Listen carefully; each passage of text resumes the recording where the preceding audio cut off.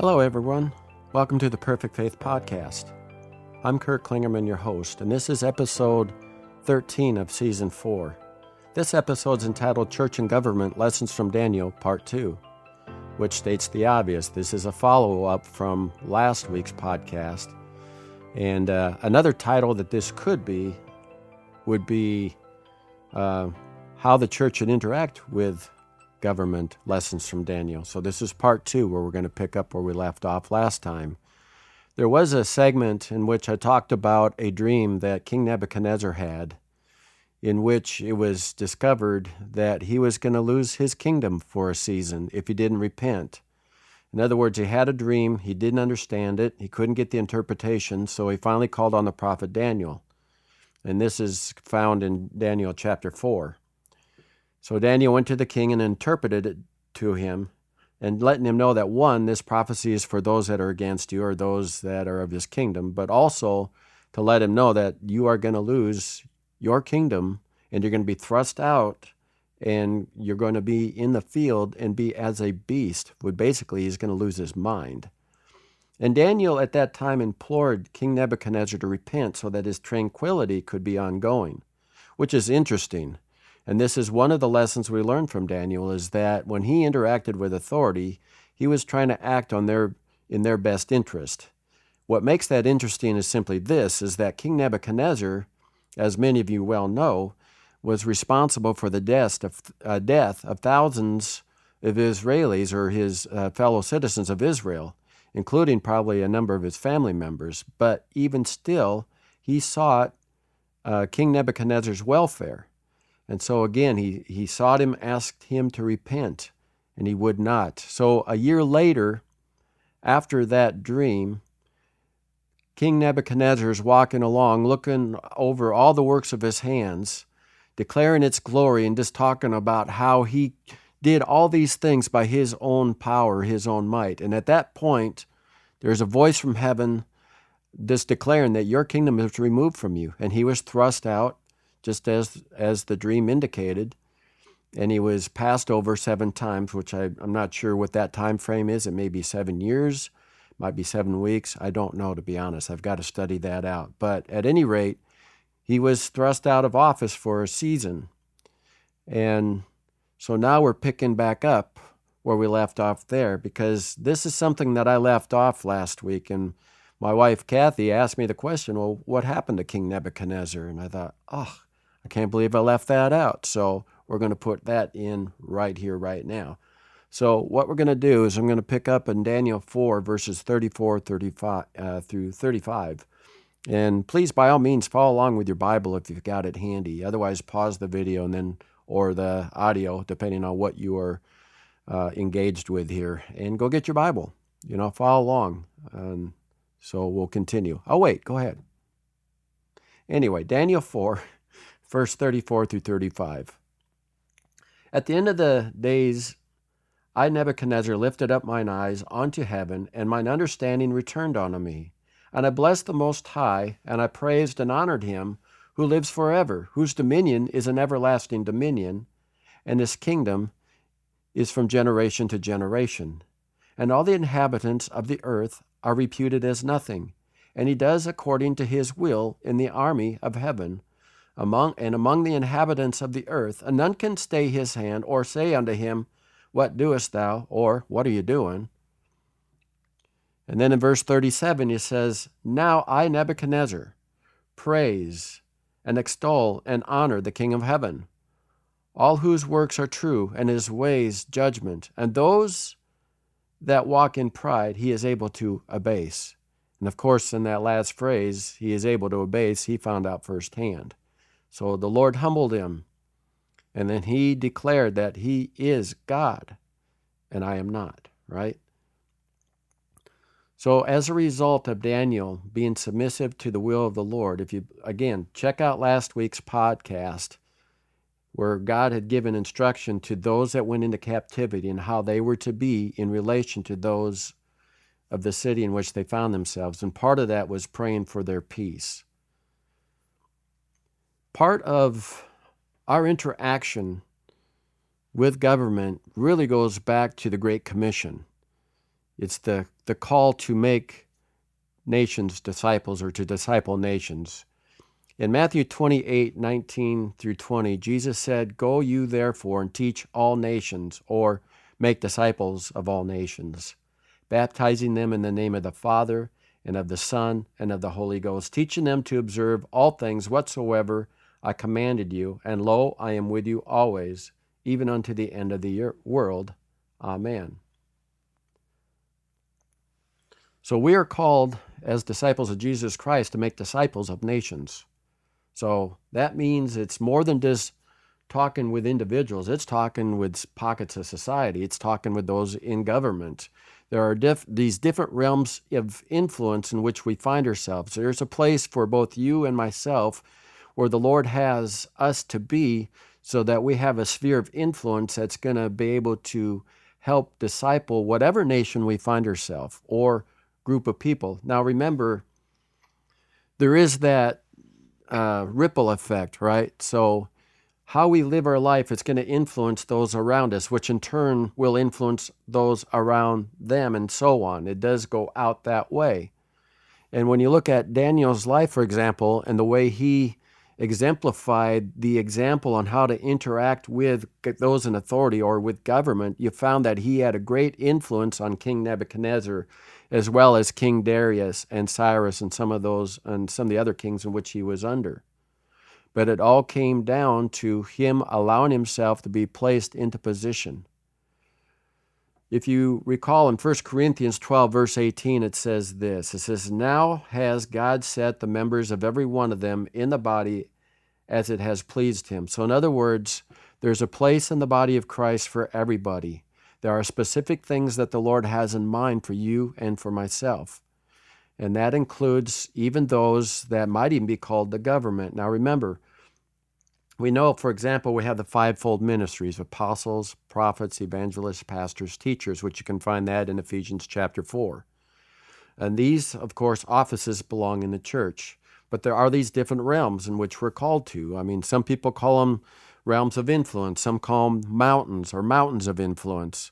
And they could be places such as government, or it could be in the entertainment industry. It could be the military. It could be in the courts or justice system.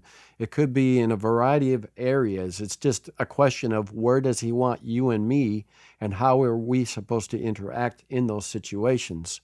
Also, when it comes to government, we have authority. Remember, the word says in Revelation that Jesus made us kings and priests. And that means that we have authority. So let's put it this way. If you have influence, you have authority. And God has given you an authority in which that we can declare the kingdom of God and go forward. So that takes us to the next segment, and that is this, that proper interaction with government requires faith. Proper interaction with government requires faith. In other words, you're going to need to do this. We are all going to need to do this by faith. Remember in Romans 10:17, it says, "Faith comes by hearing, and hearing by the word of God." That means we need to hear from the Lord as to how we are to interact with government. Let me say this too as well. I do not want to leave some impression that we are not ever to confront those in authority. It is not a question of whether we engage with them or not. It's a question of how we engage with them. We are to engage. But there is a correct way to engage, and it has to be right in the sight of the Lord, which we'll touch on that a little bit more detail. But again, faith comes by hearing, and hearing by the word of God. Just as Jesus said, "Man shall not live by bread alone, but by every word that proceeds from the mouth of God." I believe that's Matthew 4, verse 4. So we need to enter into prayer and listen to what the Lord is saying as to what to do, and then minister or interact accordingly. So we looking at 2 Peter 4, verses 7 through 11. "But the end of all things is at hand. Be ye therefore sober, and watch unto prayer, and above all things have fervent charity or love amongst yourselves. For charity shall cover the multitude of sins.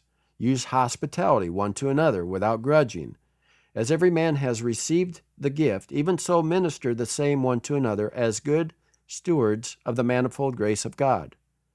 If any man speak, let him speak as the oracles of God. If any man minister, let him do it as the ability which God gives, that God in all things may be glorified through Jesus Christ, to whom be praise and dominion forever and ever. Amen. So again, there's a right way to do things and, of course, a wrong way to do things. And let me interject this too, then we'll go into some points about what I just read. We need to stand down or stay away from a political spirit when it comes to any sort of engagement or maybe even confrontation, because a political spirit is actually a very carnal spirit. And I would dare say there's probably some demonic activity behind that. You notice that those that take on that spirit become very militant, very oppositional, and there is no place for repentance in using that spirit, if you will. For example, if I was to come hard against you, trying to get my point across, trying to demoralize you, not being respectful, shouting at you and so on, how apt are you going to want to listen to me? You're going to be like, buddy, go away. But if, on the other hand, if I come humbly, with your best interest at heart, you might be more apt to listen to what I have to say. So getting back to this, faith comes by hearing and hearing by the word of God. If we feel like we're going to interact somehow with government, say something about them publicly, which we'll touch more on that in just a moment, there's a few questions we might want to ask ourselves. One is, will this glorify God? Number two, is this going to please Him? And in this, what is His will? What is God really saying? What is it that He wants? What does He want us to do? How does He want us to respond? Does He want us to say anything? Or does He want us to be silent and just merely pray? What does He want us to do exactly? See, that's where it's important that we ask Him for wisdom, along with the understanding and the knowledge of His perfect will, so that we can interact or engage with those in authority in a proper manner, in which is going to be more beneficial to the kingdom. And this leads to the next segment, and that is, proper interaction requires Holy Spirit. The way we interact with other people, along with those in authority, does require Holy Spirit to do it in the best way possible. In Matthew 10, 18 through 20, Jesus said, "And you shall be brought before governors and kings for my sake, for a testimony against them and the Gentiles. But when they deliver you up, take no thought how or what you shall speak, for it shall be given you in that same hour that you shall speak. For it is not you who speaks, but the Spirit of your Father who speaks in you." Then in John 16, verse 13, it says, "Howbeit when He, the Spirit of truth, is come, He will guide you into all truth, and He will not speak of Himself, but whatsoever He shall hear, that shall He speak, and He will show you things to come." And one more verse we'll read real quick here, and that is Acts chapter 1, verse 8, where it says, "But you shall receive power after that the Holy Ghost is come upon you, and you will be witnesses unto me in Jerusalem and all Judea and Samaria and into the uttermost part of the earth." So this is the good news about what I just read, is simply this, is that we don't have to do this on our own, and we don't have to do it in our own power. It means we can do it with the power or the grace which God's given us. And by the way, grace is something that the Lord has given us so that we can do the things of God that we couldn't normally do in our own strength. So grace isn't some sort of get-out-of-hell-free card where we can act and do whatever we please, because that's not okay. It's not okay to run off into carnality and try to cover it with grace, just as we are warned about those who turn the grace of God into lasciviousness. If you read that in Jude, I believe that is. But anyway, I digress. So let's move on a little bit. So that leads us to another segment, and that is, proper interaction with government requires no compromise. Proper interaction with government requires no compromise. Now we're going to give you another example. We're going to go back one chapter in Daniel, chapter 3. And we're going to talk about Shadrach, Meshach, and Abednego, the ones that were cast into the fiery furnace. And this was a time, in fact, I'll read verse 1 of Daniel 3, where it says, "Nebuchadnezzar the king made an image of gold, whose height was 60 cubits, or 60, and the breadth thereof 6 cubits, and he set it up in the plain of Dura, and in the province of Babylon."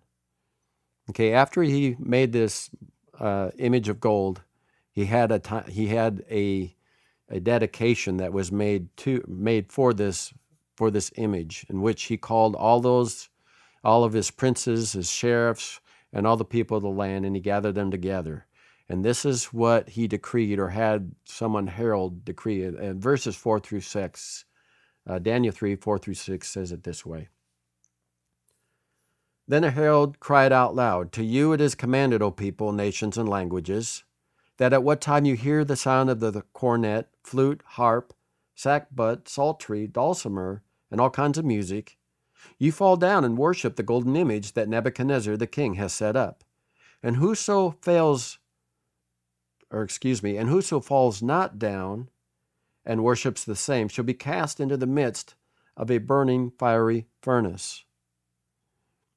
Okay, so everyone's bowing down to this image except who? You guessed it, Shadrach, Meshach, and Abednego. So there were certain Chaldeans that decided they were going to bring Shadrach, Meshach, and Abednego before King Nebuchadnezzar and accuse them of that very thing. And of course, obviously, the evidence was stacked against them. They weren't bowing down. They weren't compromising the word of God. So we pick it up in verse 12, going through 14. There are certain Jews, and again, these are the Chaldeans speaking against these three. There are certain Jews whom you have set over the affairs of the province of Babylon, Shadrach, Meshach, and Abednego. These men, O king, have not regarded you. They have not served your gods, nor worshipped the golden image which you have set up. Then Nebuchadnezzar, in his rage and fury, commanded to bring Shadrach, Meshach, and Abednego. Then they brought these men before the king. Nebuchadnezzar spake and said unto them, Is it true, O Shadrach, Meshach, and Abednego? Do not you serve my gods, nor worship the golden image which I have set up? Now verse 15. Now if you be ready, that at what time you hear the sound of the cornet, the flute, harp, sackbut, psaltery, and dulcimer, and all kinds of music, you fall down and worship the image which I made well. So in other words, hey, if you bow down before this image that I made, it's cool. Everything's cool. But if you worship not, you shall be cast at the same hour into the midst of the burning fiery furnace. And who is that God that shall deliver you out of my hands? Okay, this again, obviously, is before he was humbled before the Lord. So what was Shadrach, Meshach, and Abednego's response? Well, here's what it says in verse 16 through 18. Shadrach, Meshach, and Abednego answered and said unto the king, O Nebuchadnezzar, we are not careful to answer thee in this matter. We're not giving it a second thought, right? If it be so, our God, whom we serve, is able to deliver us from the burning fiery furnace, and he will deliver us out of thine hand, or your hand, O king. But if not, be it known unto thee, O king, that we will not serve your gods, nor worship the golden image which you have set up. They were pretty bold. That gives us a couple lessons, by the way. One is God's word should be so ingrained in us that compromise never even comes to mind. The word of God should be so ingrained in us that even compromise doesn't even raise a flag. So that leads a question for both you and me. How much time are we spending in the word of God? How much time are we allowing it to renew our mind, to think differently than we once did, so that we think more like God? Like he said, my thoughts are above your thoughts, just as my ways are above your ways, which is actually an invitation for us to come and receive his thoughts and his ways. Hence, we've been given the mind of Christ. So how much are we spending time in the word, letting that take a hold of us, right? Secondly, his word will keep you firm, just as he will keep you firm in the faith. So if we stand on his word, he'll keep you from falling apart in extreme times. Think about it. Here's Shadrach, Meshach, and Abednego before the king, who's threatening to throw them into a fiery furnace, which, of course, he did. But not only did he throw them into that furnace, he had the fire of that furnace stoked up 7 times hotter than it was originally. So hot that those that threw them in actually died from the blast of the heat. And of course, we know that Shadrach and Meshach and Abednego had a 4th person arrive in that fire with them, and nothing happened. Nothing happened to them because they stood firm in their faith. They stood firm without compromising. They stayed the course. and God honored that and delivered them from that fiery furnace. So what was Nebuchadnezzar's response to that after they were brought out without any harm? Verse 28 through 30, again, Daniel 3.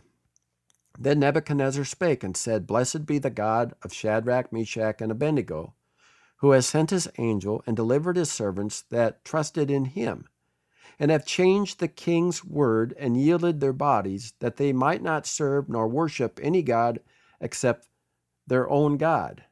Now check this out before I read any farther. It said that the God in whom they served was able to change the king's word.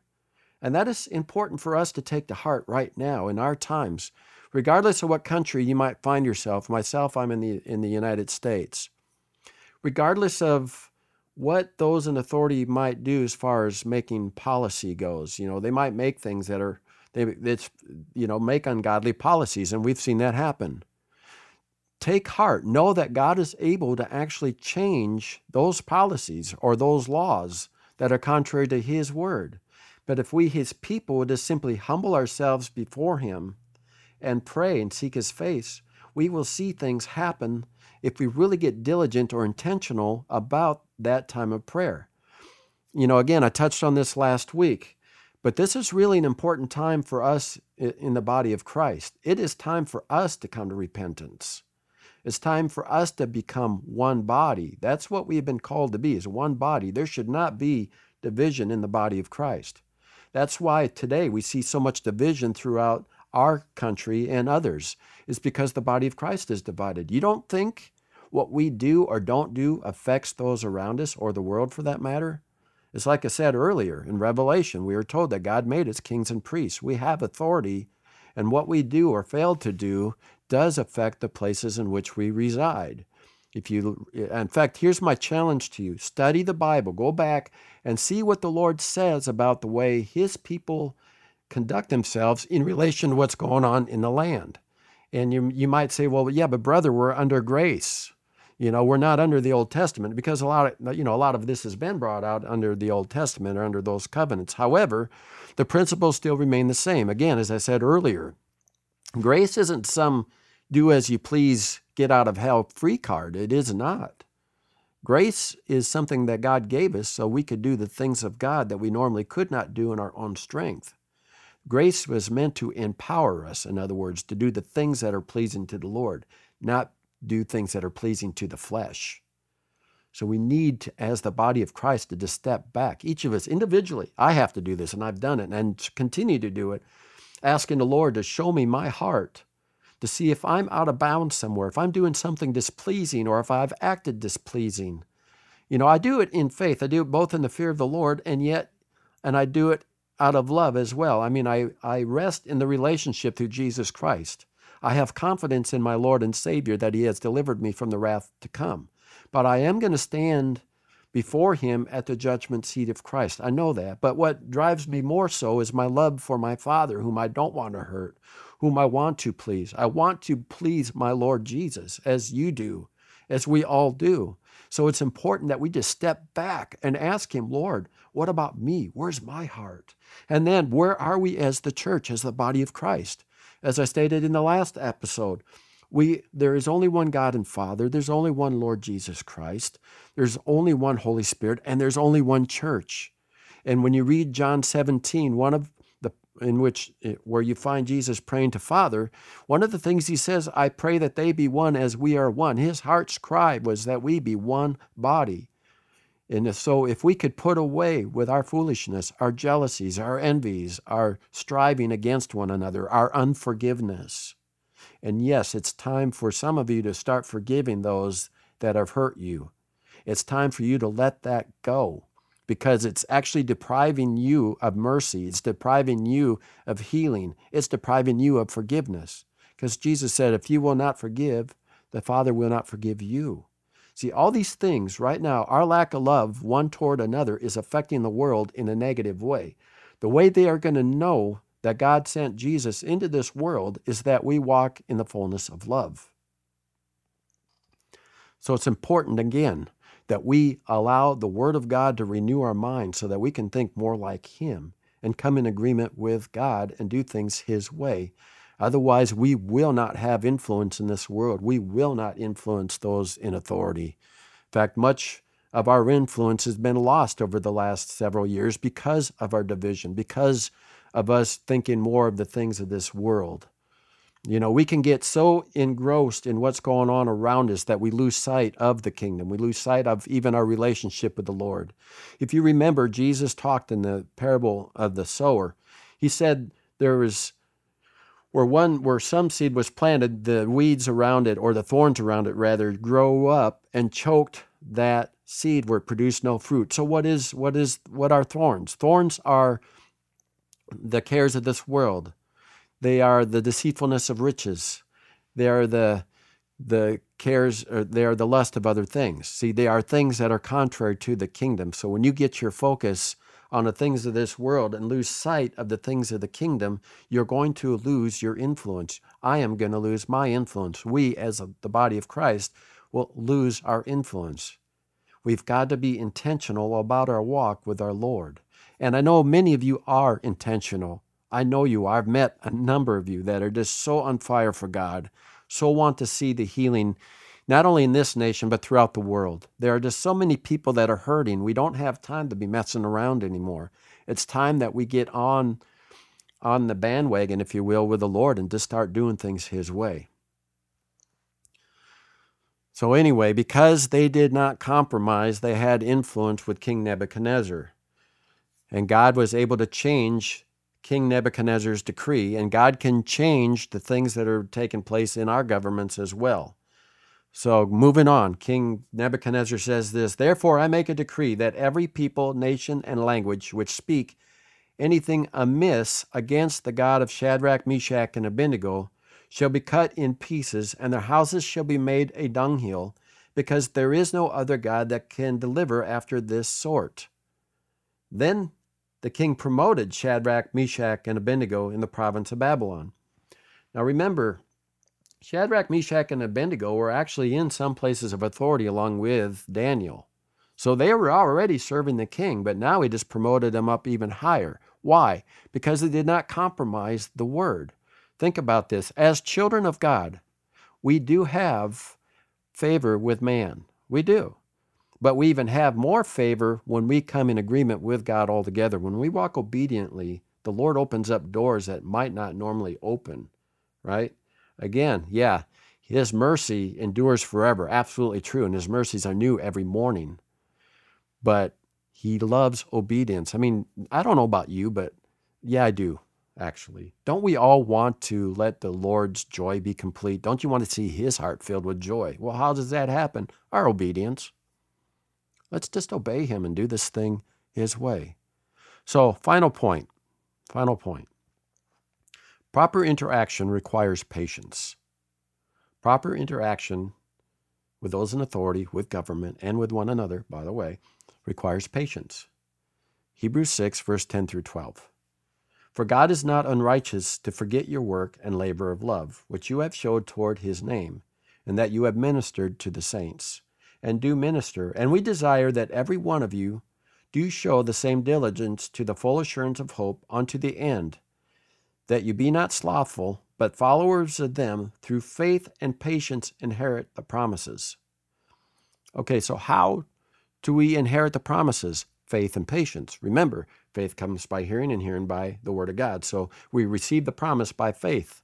We continue on to inherit that promise through patience, because sometimes that promise doesn't come the very moment that we hear it, right? Many of you experience that. You've been promised things, and for some of you, they haven't come yet. So there is a patience that takes place. But know this, God is faithful who promised, and His word will not return unto Him void. It will accomplish what He pleases. It will prosper where He sends it.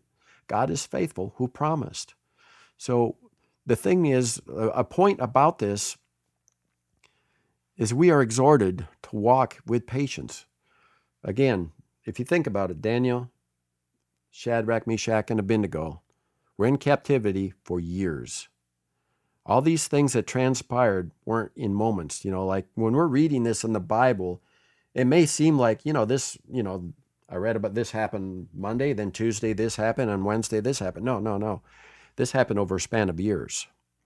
Even as we discovered before, when Daniel was looking at Jeremiah 29, he was trying to discern the time frame in which they were, because Jeremiah, or the Lord through Jeremiah, had prophesied or had declared that after 70 years, those in captivity were going to return back home. So Daniel had started to look for that promise. So that means Daniel had been under King Nebuchadnezzar for a long time. He was under King Darius for a long time. And between those two, there was Belshazzar, and then there was Cyrus and so on. But there was a patience that was required to see change. That's right. We've got to be in this for the long haul. We've got to be patient in the time in which we find ourselves. Remember, everything does have a shelf life. Everything. Everything that you see going on right now in the world, whatever that is, has a shelf life. It's going to come to an end. There is a new heaven and earth coming. And all of this is going to fade away. It's going to burn, actually, right? So, anyway, here we have it. So this concludes this segment of the church and government, or how should the church interact with government, part 2. So we'll close it down right here. And by the way, if this is something that's been benefiting you, or you want to help us get the word out, by all means, subscribe to this podcast, share it with others, like it, and so on. I mean, I don't put any pressure on that.